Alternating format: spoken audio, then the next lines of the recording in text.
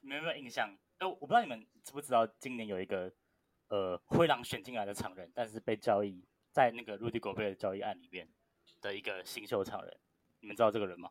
有 Walker Kessler。对，Max 知道吗？我知道他就是白胖，白大白熊了，不是白胖，差不多。你们对他有场上的印象吗？还是就只是知道他的数据而已？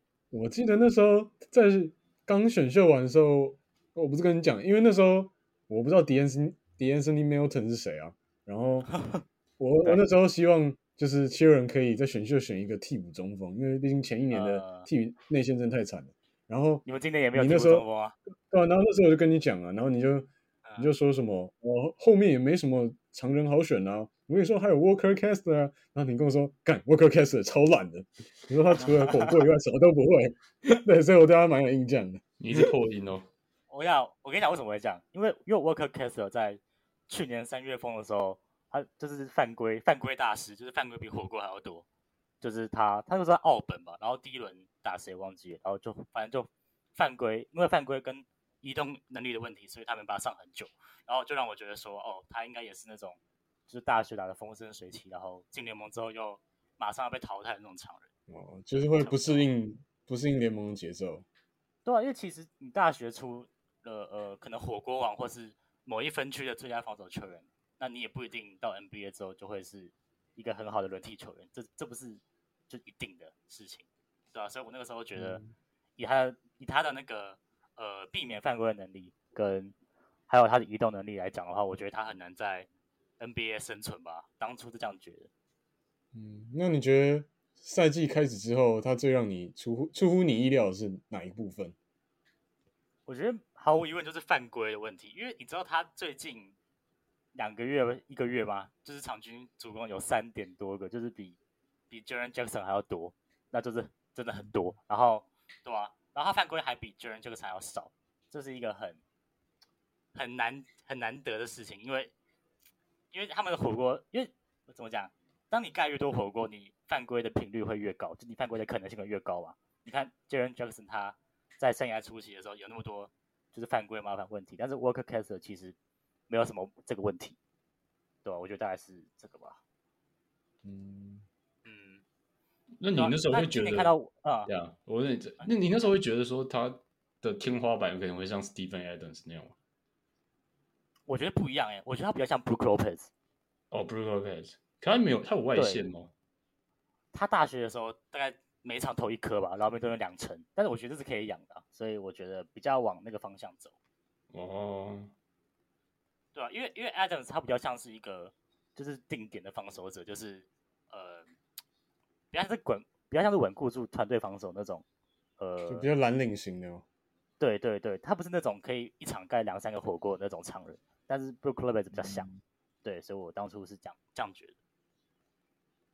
对啊，就是今年看到 Walker Kessler 这种传统常人，就是现在跃升已经在新人榜在第3名了吧，然后我就觉得蛮好奇的，就是近10年来其实也很少看到一个传统常人有这么好的表现，还像是作稳先发球员。我不知道你们有没有一个感觉是，近年来球队的替补常人已经没有进攻型常人了，都是防守型常人，你有这个感觉吗？确实，就像我记得我们前几次我就有提到，我觉得近年来联盟球队他们对替补常人要求就是防守跟巩固篮板为主，就是进攻也大多是可能 pick and roll 之后的接应，或者只是就是可能2波篮板之类的，就是吃饼的概念，对吧？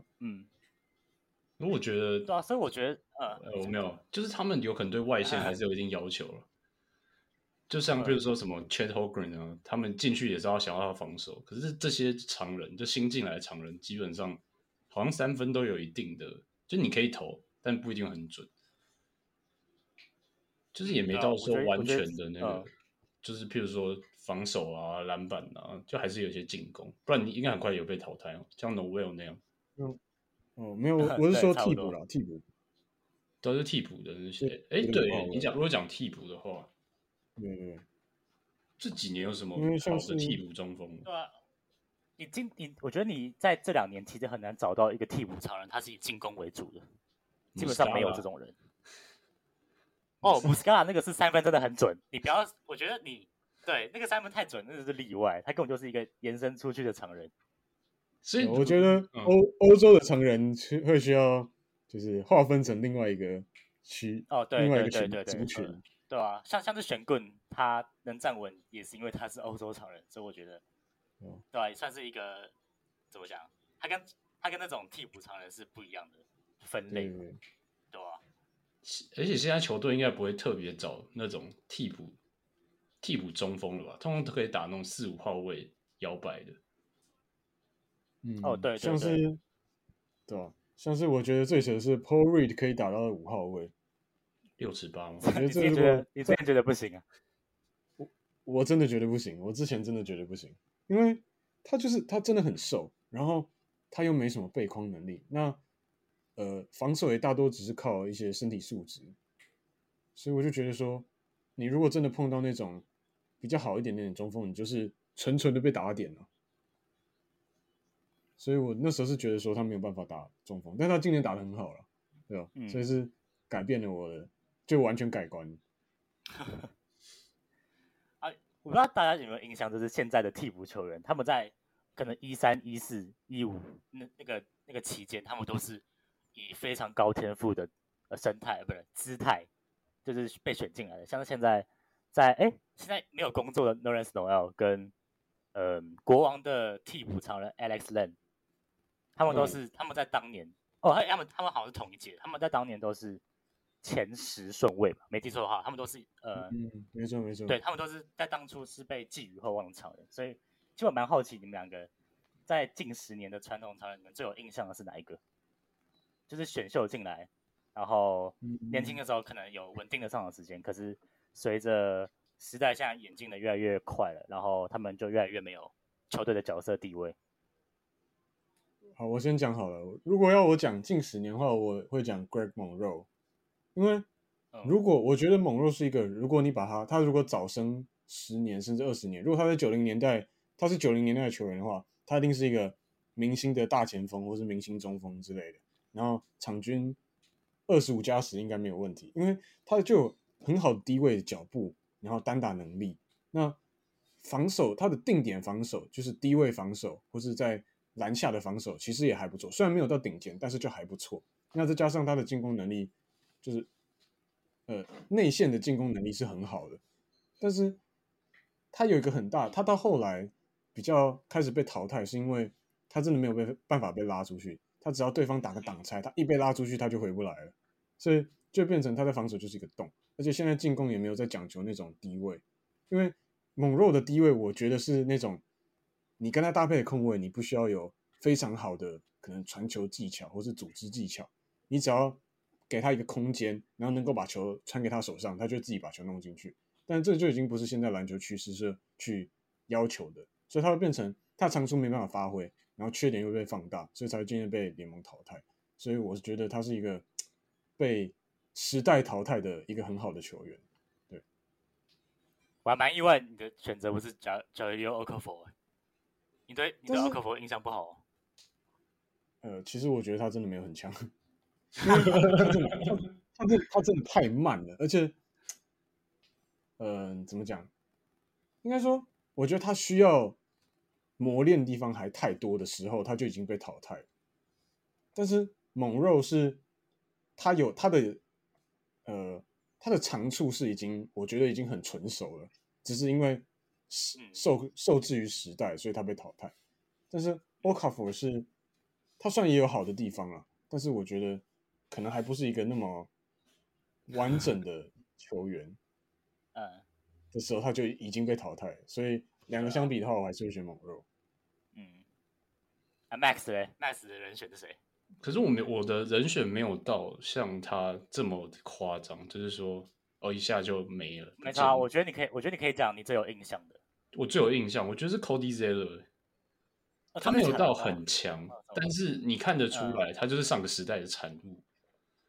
就是啊，确实，他的有可能重训好了，或是重训啊，你的技巧训练都是用传统常人的方式去练的话，他到黄蜂是因为黄蜂真的没人，所以他才有球打。嗯，可我觉得他要是被其他球队选到，比如说假如说公牛啦这种都有在竞争的球队，就是你每年都会有一些同位置的人过来竞争，他应该一下就没球打了。他横移角度不够快，虽然有一点点的禁区跟策应能力啊，但我觉得那个一下就被取代掉了，还是要靠乔老板很不会选秀来让他有球打。那你觉得打岔一下 ，Jordan ，Jordan 是不是要？我说你先讲。打岔一下，就是 Jordan 是不是要卖球队啊？他已经卖掉了，不是吗？他已经卖掉了，他好像已经卖掉一部分的股份，35%，好像是吧？对吧？那这样他之后还是会就是主导的，比如说可能球队的建队啦，或是选秀之类的东西哦。应该还是会吧，毕竟还没有完全卖掉。好吧，那我只能说黄蜂的重建之路遥遥无期呀。这倒是真的。我现在每一个人都在不是监狱就是受伤，不知道是怎么样。不是监狱就是受伤，没有在监狱那个还不能算是黄蜂，还没有签，还没有签。打出来一个就受死，打出来一个就是进监狱了，真的是很惨。真的很衰，真的很衰。等一下我就要讲一下 Cody Z 了。我再讲一下 Cody Z。就是你会不会觉得 Cody Z 当初如果是被一个替补身份选进来，然后慢慢磨练他的蓝领技巧的话，他可以走更远，而不是现在好像已经没什么人要。我觉得应该也是会差不多烂，因为我觉得我刚刚我觉得对他比较大的重点啊，就是他的从大学一路到有可能进联盟前几年，大家用他的方式还是用传统中锋的方式去磨，而且他进联盟的时候已经21岁了啊，他又在黄蜂待了几季啊，8季吗？就等于是他在黄蜂那几年，基本上你有工作，球队又让你做一样的事情，你就不会去改你现在的打法。他第4顺位哦，他第4顺位吧，我记得。对啊，我记得那年的选秀好像就是真的蛮平弱的，好像是吧？但是他第4顺位，可是他到现在平均8.4分而已，我觉得这挺可惜的啦。如果他那时候有进攻吗？我觉得他进攻要是再强一点，就是有一些中距离，他有可能会更强。但是如果换个方向想，如果假设他今年是被可能以一个替补的身份进入到另外一个球队的话，他还会有那么多的可能上场时间啊，或是球队会真的花这么多的心力在栽培他上面吗？我觉得这个是。可是我觉得，如果他真的磨练出来可以在现代生存的技能的话，你也不一定要到最好，就你可以生存，那就是也是一个技能啊。但如果比如说他假设去一个强队好，就他可能板凳的中后端，那他甚至没有稳定的上场时间，那这样他真的要表现的机会应该就非常少吧？对啊。所以可是我觉得如果蛮难讲的。对啊，可是如果我觉得如果你真的想要把 Cody Zeller 就是列为你未来的板凳轮替，也不用到先发，就是在轮替里面的话，即便刚选进来第1年没有上场的时间，应该在未来的操作会挪出空间给他吧？应该也是这样子。就我觉得像 Cody Zeller 这种球员的终极模板呢，就是 Brook Lopez。对啊，你不可能要他更好，对啊，你不可能要他更好。然后就像刚刚讲的嘛，他的训练方式就是很传统啊，你也只能叫他投外线的。但不得不说，我觉得 Brook Lopez 应该是现代中锋的最佳的典范了吧？就是他现在篮球要求的东西，他几乎全部都会。像你刚刚讲的防守、篮板，然后他也有外线。现在中锋也很畸形哦，要么是完全朝 Jokic 那种方向，就是纯策应，像选棍那种不就是哦？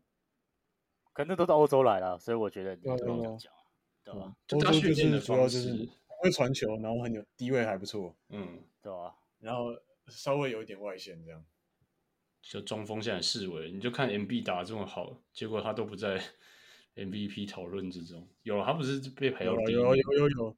有，他前阵子被 Kia 排到第1名去，但是我觉得 Kia 都只是那个没什么参考价值，因为去年 MB 还不是从头到尾，MB 去年几乎从头到尾都在第一名，然后最后也不是他。MB 这还输蛮多的，对啊，而且还输蛮多的。MB 真的挺惨的，我觉得。但是，我觉得他对球赛的影响力可能没有 Jokic 大。我觉得，就是应该说，你可能如果你看7人比赛，你会觉得有些比赛是靠 Harden 救起来的，像那天打公路逆转，我真觉得 Harden 那天超强。那天 MB 其实就没有打到那么好，对，所以如果你在 MVP 上面的，打公牛那场，你说哪一场？公牛有2场，第一场，你说输掉的那场吗？对吧？不是，对啊，不是，我的意思是说，就是如果你拿 MB 跟 Jokic 比的话，就是 Jokic 他对金块的影响力，我觉得会比较大，就是可能他去，我觉得那是一定啊，对吧？对。所以如果你要比 MVP 的话，我觉得 MB 输是蛮合理的。因为你觉得 MB 假如把它丢到，比如说什么90年代，你觉得还会一样这么就是统治吗？我觉得不会。你觉得不会？因为他的应该说他现在的打法有点太偏外面了，就是他的进攻大部分都是面框，然后不然就是中距离，他很少那种，你不会觉得他是一个禁区霸主的概念。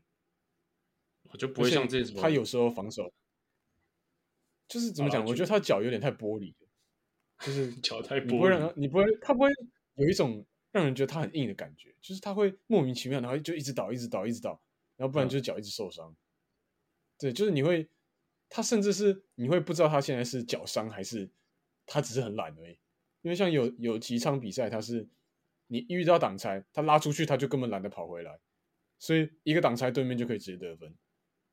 对，所以我觉得在防守上，可能他如果丢到90年代会非常吃亏。那再加上他的进攻有点太偏面框了，所以他可能不会那么适合以前的时代。太拼面框，对吧？你们看一个讲猛肉嘛，一个是讲谁 ？Cody Zeller。其实我最有印象的是 Willie Cauley-Stein，因为我觉得他长得蛮帅的，然后他真的体能很好，然后我真的觉得他长得蛮帅，而且他 highlight 很多，他灌篮或是火锅那种大号火锅，就是3到观众席那种火锅，就是蛮多的，就是大概5个上下吧，一季可以有大概5个上下，就真的蛮多。但是你翻开他的数据的时候，你会发现他一点都不强，就是你会觉得很奇怪，因为那个时候大概2016年吧，其实我看篮球也没有到那么的精，所以我那时候会觉得很奇怪，就是为什么他看起来那么强，但是好像看数据却没有那么强。对，但我后来就发现，就是Willie Cauley-Stein 他就空有就是体能而已，就是他垂直的爆发力，但他完全没有中距离的投篮或是下球能力，这是他完全没有的。然后他无论是在终结跟就是他放篮的手感，跟他防守其实都没有到很好，就变成说他有点四不像。所以他后来即使他到独行侠只是一个替补常人的身份，他也没办法做到很好，所以他现在应该也是在海外吧？对吧？你们对 Willie Cauley-Stein 是有印象的吗？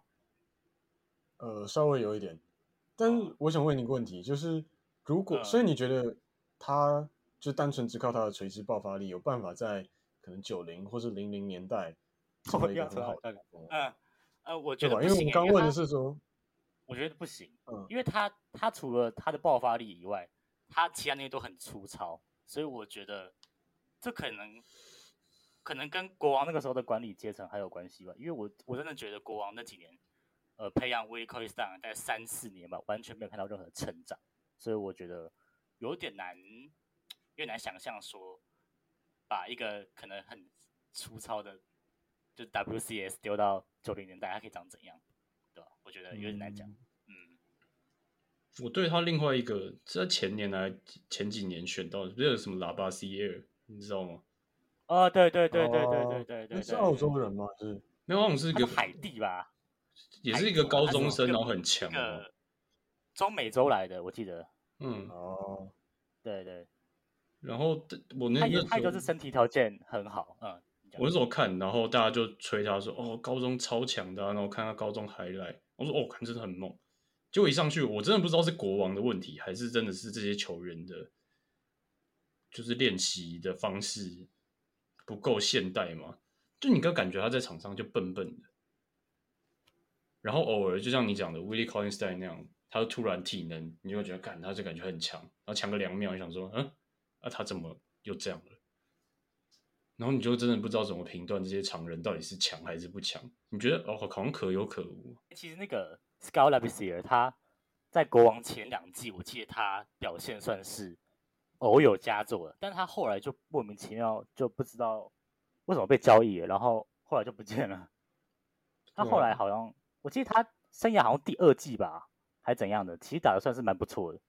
就是你可以看到他就是进攻的技能有一些是有转换过来，就是他没有像 WCS 那样完全没有搬出就是自己的招牌能力之类的，就像就是Labissiere其实是有把他自己的有点像招牌技能带过来，但是他后来第3季还怎样就被交易走，然后就完全就不见了，也是挺惨的。我那时候真的是，他跟那个 Bagley 一开始很像，还有在活塞有开始慢慢打出来。会不会是国王培养的真的就是没办法，一些怪咖，他们必须要，对吧？国王他们只会养后卫，系统有点问题，对吧？他们是不会养那种生疏的常人，他们只会养可能控卫之类的。他们只养成功 Cousins 过，其他人都没养成功。那也是很久以前，那也是很久以前的事情。可是 Cousins 没有那么肉吧？对啊，他没有那么深，没有那么粗糙，对吧？可是他们很爱找常人，这就是一个还挺奇怪的地方。他们几乎前几顺位都拿去选常人了，而且这种高天赋都是选这种体能的，对高天赋但低完成度的常人。那国王这几季烂，我真的觉得我真的不知道为什么，就是已经到小球，然后他们硬要找一大堆常人，我觉得还挺怪的。对啊，他们上一季的阵容其实也是蛮瞎的，就是找了几个没办法投外线的常人，然后拿来跟 Fox 搭在一起，就 Fox 自己没办法投外线，对啊，你自己就可以想象这不是一个好的主意，但是他们还是这样做，就其实也蛮让人怀疑说他们当初建队的时候就打什么算盘。他一开始他上季找谁？就是 Alex Len 那种啊，然后 Richaun Holmes， 对 Richaun Holmes， 然后还有谁啊？重点是他们的侧翼也没办法投外线，那个时候是 Harkless， 就这种传统的4号防守型的。对，对啊，就是蛮惨的。那我想到一个问题，就是像我们刚刚有提到说，可能因为可能球风的演进，所以传统常人可能在现在没有办法，就是会被时代淘汰。但我想到一个人选，就是你们觉得 Steven Adams 现在还可以Steve Adams 现在还可以在联盟里面生存的原因是什么？我先讲一个，他确实叫 Steven Adams 没有错。好，没关系，没差。好，其实我觉得我对 Steven Adams 应该是比较有见解啊，因为毕竟我是老雷嘛。那我觉得 Adams 他在鹈鹕的时候，真的有点让我觉得他快要没了，就是他快被淘汰的那种感觉。那时候鹈鹕用他加上 Zion 吧，然后 Adams 的那个空间真的是被缩到不行，就是一进去要给 Zion 嘛，然后可能有时候篮板还会被他捡走，就变成说，Adams 在场上好像都只有卡位这个能力而已，然后他终结效率，我记得他那一季，因为你篮下空间其实已经给 Zion 很多了，所以变成说，可能 Adams 大多数时间都要在就是禁区那个圆弧外面那个地方要抛篮，然后他那一年的抛篮手感其实没有到那么好，所以变成说他的整体命中率是蛮低，我记得好像50%出头而已吧。就是当你一个传统常人，你所有的进攻都在油漆区里面，然后你的命中率只有50%多，其实是蛮惨的。对，所以我那个时候会觉得说，就 Adams 快没了。但是当他一加入灰熊的时候，你会发现他对团队的影响力整个是大幅提升的。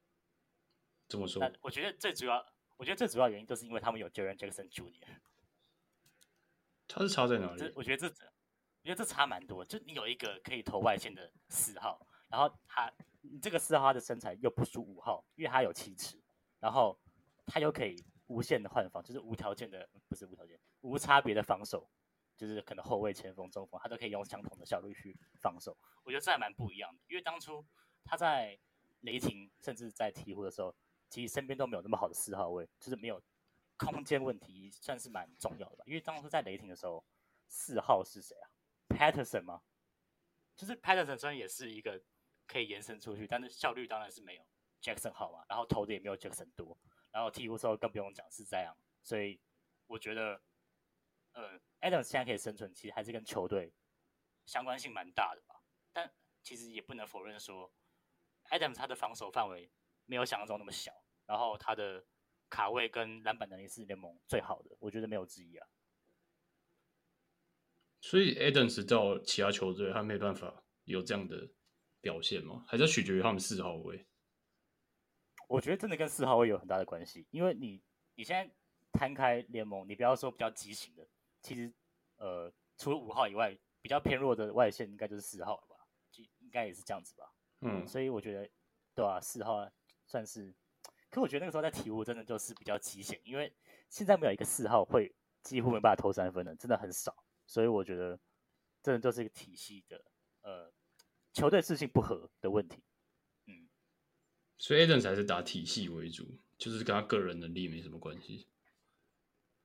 我觉得他个人能力其实不外乎就是他的篮板能力，他的进攻篮板能力大概是不是大概是就是联盟最好的，对吧？所以他的个人能力大概仅限于此吧。那其余都是体系为主，像是我觉得灰熊现在防守在联盟第一，大概7成是 JJJ 吧，3成是 Adams， 大概是这样子。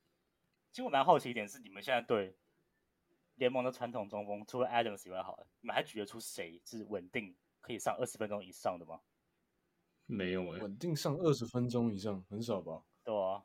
现在还有什么？Clint Capela，他算吗？卡佩拉算，可是卡佩拉算是他移动能力比较好的，所以我觉得没有到那么的传统。因为其实你也不会说 Robert Williams 他是传统中锋，因为他的身高移动能力真的太好了。没有他身高是一点，但他移动力真的太好了。对啊，你也不会说 Adebayo 是传统中锋嘛？觉得自从 Howard 没打之后，感觉传统中锋就几乎没了。对啊。那 Richard Holmes 呢？虽然他这季好像已经被调出轮替了，Richard Holmes 就是没有防守啊，他防守超烂的，他就只有进攻。我对他的印象就是他是一个很有拼劲的小鬼。他毕竟也是七六人出来了。确实。赶那时候他被交易到太阳2季耶。对啊，他那个时候他是蛮强，蛮好用。没有，我只知道说国王这季完全不缺进攻，所以他上不了场，就是这样子。确实，你可以继续发挥你的那个七六人迷的想法。没有，我那时候就觉得，因为就像我觉得替补中锋，当然你要做的就是篮板跟防守。那虽然 Holmes 他的防守没那么好，但是他那时候在场上，你就会感觉到他会为了每一颗进攻篮板或者防守篮板，他是会愿意做所有事情去抓到这颗球。所以那时候我对他的印象就很好。那加上他的就是抓到篮板的成功率也很多，就是那几年其实七人有几场比赛多多少少是因为他的篮板去赢下来的。对，所以那时候那么夸张，真的，虽然可能到没有到很多了，但是我觉得就是当球队在进入到顺风阶段的时候，或是在进入到那种比较紧张时刻，你多一个进攻篮板，当然就会有很大的影响嘛。对，所以那时候其实巨人把他丢去太阳换现金，我那时候超级气，我完全无法理解，因为那时候其实也还没办法理解说什么。我记得好像是现金，就是没有换人回来，就是那时候其实还没有理解说什么球队的空间啊，或是薪资空间之类这种东西，所以那时候是完全无法理解。真的啊？他那个时候是稳定的替补中锋吗？没有到非常，就是他不是2号中锋，可是他是会上场。那时候大概上个15分钟吧。是谁 ？Elton Brand 啊？不是吧？不是 ，Elton Brand 是更之前，Elton Brand 更之前。不是啊，我蛮好奇那时候的2号中锋是谁，有点想不太到。那时候还有野手吧，可他是4号4号。对啊。然后还有 Amir Johnson 呢。哦，你知道他现在在哪里吗？他现在在 G League，他在，他去年在那个他现在还在打吗？他之前不是有打过那个吗？3对3。对，他去年还在 G League 打，而且他在那个新秀那一队，你知道哪一队吗？就是 G League 队。哦，你说对 Ignite 对啊，还有那一队，对吧？就 Amir Johnson 跟 Holmes 啊，5号位主要就是他们两个。其实我现在想到一个问题，就是你们觉得一支球队以 Nikola Vucevic 或是 Jonas Valanciunas 当做一个很核心的球队，有机会拼冠军吗？就核心，你是绝对核心那种哦？可能就第3或第2巨头吧，第3巨头好了，不要讲那么局限。你说拓荒者那个吗？没有，Vucevic 是公牛的。公牛。然后你刚刚讲另外一个 Valanciunas 是鹈鹕，Valanciunas 是鹈鹕。对，就很久以前的暴龙那个。你说当第2或第3核心哦？对啊，我觉得要看第2核心是谁吧。对啊，如果其他2个人是谁，要看其他2个人是谁吧。哇，那这很难。第2应该不太可能吧？我觉得他们不是一个。那第3嘞？当家，我觉得要看第2当家是谁。对，就是第二当家的防守一定要够强，我觉得他才有可能。但我去年在做 ranking 的时候，我一直很不想把就是 Valanciunas 跟 Vucevic 排到太前面，因为我觉得他们在场上还是一定会有劣势，就是他们真的防守在现代是很不吃香的，因为你的进攻不像 Jokic 或是 Karl Anthony Towns 那么好，就你是在那种比较低阶，然后你防守又没办法到就是可以稳固住团队防守，所以会让我觉得，就是你以这2位中锋当做你的先发的中锋，当然不会差，但是我觉得你要在季后赛走远真的很难。对，你也看到前几年魔术就是在用 Vucevic 的时候，其实也没办法达到很好的成绩嘛。即便他就数据很好。对吧？就我就觉得真的是靠防守，中锋真的就是要防守。就现代来讲，因为你如果机动性不够，你超容易就在守地手之后你跟不上。我觉得这是现在超惨的，就是大家都在搞，比如说守地手啊，然后减少大家运球时间之后，你速度不够快，一被换掉，就大概有2-3个人会有空档，因为一定大家去帮你补防。就我蛮好奇一点，就是 Max， 你在高中时期最常看的球队是哪一支啊？我高中记得很久以前他是塞尔迪克迷吧？对啊，那时候 Isaiah Thomas 的时候，我超喜欢塞尔迪克，因为我觉得他们烂到很不可，就是烂到很强，你知道吗？你懂我什么意思吗？就是拼起来就会很强。对，可是假如他们真的烂起来，真的超烂的，就是你没有看过 G League 应该要打比他们好。他们那年最强是 Al Horford， 就是账面上最强。你说 Isaiah Thomas 那年哦？对啊，那年是 Al Horford 是中锋。对，然后搭上 Avery Jay Crowder 吧 ，Marcus Smart， 对，还有 Jay Crowder。哦，他们打3位哦。他们很常用3位，然后还有 Evan Turner，你还记得 Evan Turner 吗？我记得，我当然记得。而且那时候超好笑的是，因为 Isaiah Thomas 不会控球嘛，就他拿到球就是要干，然后太明显了，所以他每次都让 Evan Turner 先运半场，然后丢给 Isaiah Thomas， 然后直接继续干。然后想说，那要 Evan Turner 干嘛？然后他那时候领算很高薪，1600万吧，我记得。然后想说，干要这咖到底要干嘛？然后后来又签了一些什么 James Johnson 啊什么的，那打架咖。Amir Johnson， 我觉得传统中锋，我觉得塞尔迪克那几年也算把传统中锋这个把它去掉了，去中锋化嘛，一个很好的代表。他们用的人也不是很传统，像那个什么 Amir Johnson， 后来也会投一些外线，中距离到外线了。然后有时候甚至把 Jay Crowder 那时候大家以为他是3号的时候，把他摆到4号。还用 Al Horford 原本在老鹰打4号的人拿去打中锋，对吧？然后用全面换防这种，很不符合那时候的方式嘛。那时候 Kevin Love 还在打大前锋，所以对啊，其实那个时候 Horford 去打5号其实是往下去打的。对，那个时候我们现在觉得 Horford 对，我们现在觉得 Horford 打5号是很正常的事情，但那个时候其实不是。超级不正常。对啊，那时候那也是还有 Daniel Tice 吗？对，没有，那时候还没有，那时候还没有。那就是他应该在板凳末端，我记得。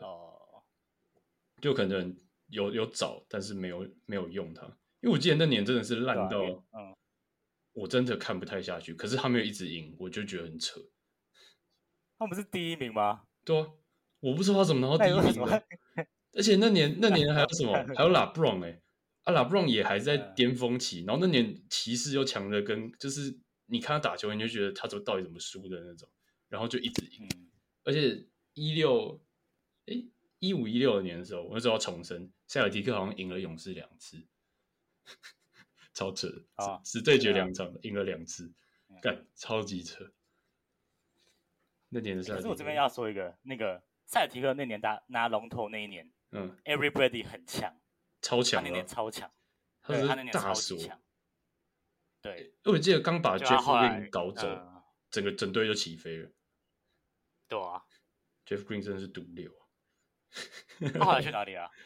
好像他被交易到哪？好问题耶，灰熊哦，好像是应该是灰熊。我记得那时候还能打，可是他是真的打很烂，烂到是我们那时候看比赛受不了。可那时候还是单打型的吧？就是跟 Rudy Gay 差不多啊。因为你 Rudy Gay 之前也蛮常被讲的是毒瘤的，因为我觉得有一点是他们就是单打太频繁的时候，其实球队的进攻会很不顺，就是打得进的时候当然好，可是大多时候是打不进的，就会变成说，你的球队进攻会就是因为过多的单打而变得很不顺畅。然后你在多了塞尔提克换血的时候，就是3位嘛，就是 Bradley、Isaiah Thomas 跟 Marcus Smart， 对，然后有时候会有 Evan Turner 嘛 ，Turner 也是可以控球的，就变成说球的流动会更多，然后进攻节奏会更快，就是比较不会有那种就是宕机的问题。这种传统锋线，这种单打型的锋线，不会组织的也被淘汰掉了。就当初在 Jeff Green 在选进来的时候，其实天赋也是蛮高的，但是就是他为什么一直没有成为明星球员，就是因为他的下球能力没有很好。那我觉得其实有很多球员都是这样，像是这边随便讲几个 ，Corey Brewer， 然后 Wesley Johnson， 然后 Derek Williams， 他们都是下球能力没有长出来，所以就后来就不见了。这些人怎么是被灰狼选中的？都是吗？Derek Williams，Wesley Johnson 是吗？我不知道Wesley Johnson 好像也是。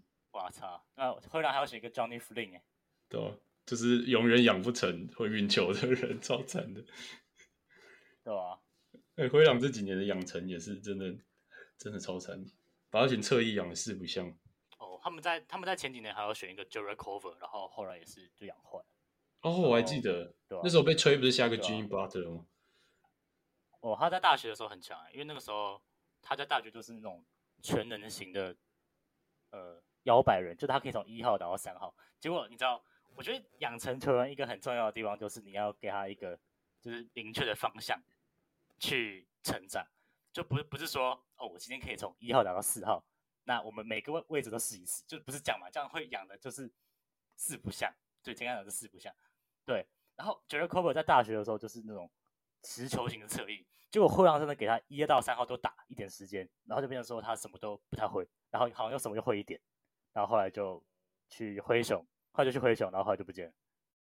觉得大概13到20这几年算是联盟阵痛期吧，就很多好的球员都因为一些错误的养成，然后被淘汰。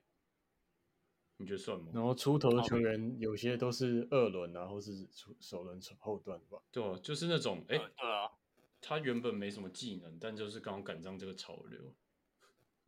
对，我觉得大概在16、17以后吧，就是你就算在大学只是一个纯射手，你也有可能在就是2轮，就是在首轮被选到，就是你以前其实很难看到这个情况，而且你会发现最近常人的趋势越来越不讲究身材条件，就是他虽然瘦的跟竹竿一样，他也会在乐透区，就是近期你说 Holmgren 吗？越来越多这种，就你不要说 Chet Holmgren 或是 Victor Wembanyama， 你随便举一个就是 Pokusevski 也是啊。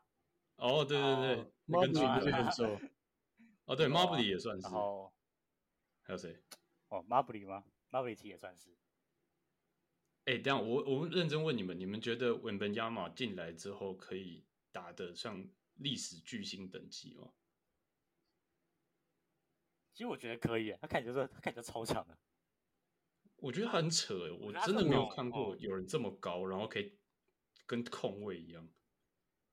但我觉得第一年会需要缴一点学费，前所未有的那种，就是待选球员，就是基本上之前没有看过这样子的人出来选。哦，对，是真的很扯。他有点像他，但我是觉得第一年有可能会交一点学费。你说第一年这样？就第一年感觉可能会需要缴一点学费啊。哦，还是被撞歪那种。他没有，就是他碰到的防守强度跟他以前的应该会差很多吧？对。可是我觉得如果派一个他现在在法国打球，我觉得碰撞不会差到很多因为我觉得你现在欧洲的篮球碰撞应该是比 NBA 多的，但可能是身体的强度会有差，但是碰撞嘛，为什么会比 NBA 多？还不知道。为什么比 NBA 多？因为欧洲职篮其实球风比较剽悍，就是我不知道，就是你不要讲欧洲好了，像在澳洲跟纽西兰，然后欧洲那边其实他们还是蛮讲究说就是身体的对抗性的。那你会发现最近 NBA 就这几年来，就是在对抗性上面的讲究其实越来越少了。像我举一个很好的例子，我就雷霆迷嘛，像 Josh Giddey，他在选前的时候就是被虚到不行，就是他的速度不快，然后对抗性不好，然后投篮也不好。但你会发现对抗性不好根本就没有什么问题，因为你靠 Josh Giddey 他本身的球商，他可以很轻松的空手切入得到空档，然后就得分。所以我觉得现在的可能技能比较多吗？还是就可能？可是他们打的位置不太一样吧？就举一个例子嘛，就是现在对抗性其实已经没有那么重要了。对啊，毕竟 Josh Giddey 也是一个前锋嘛，我觉得还算是可以比啊。那你们觉得如果门亚马进到联盟之后，他的定位大概会是怎样？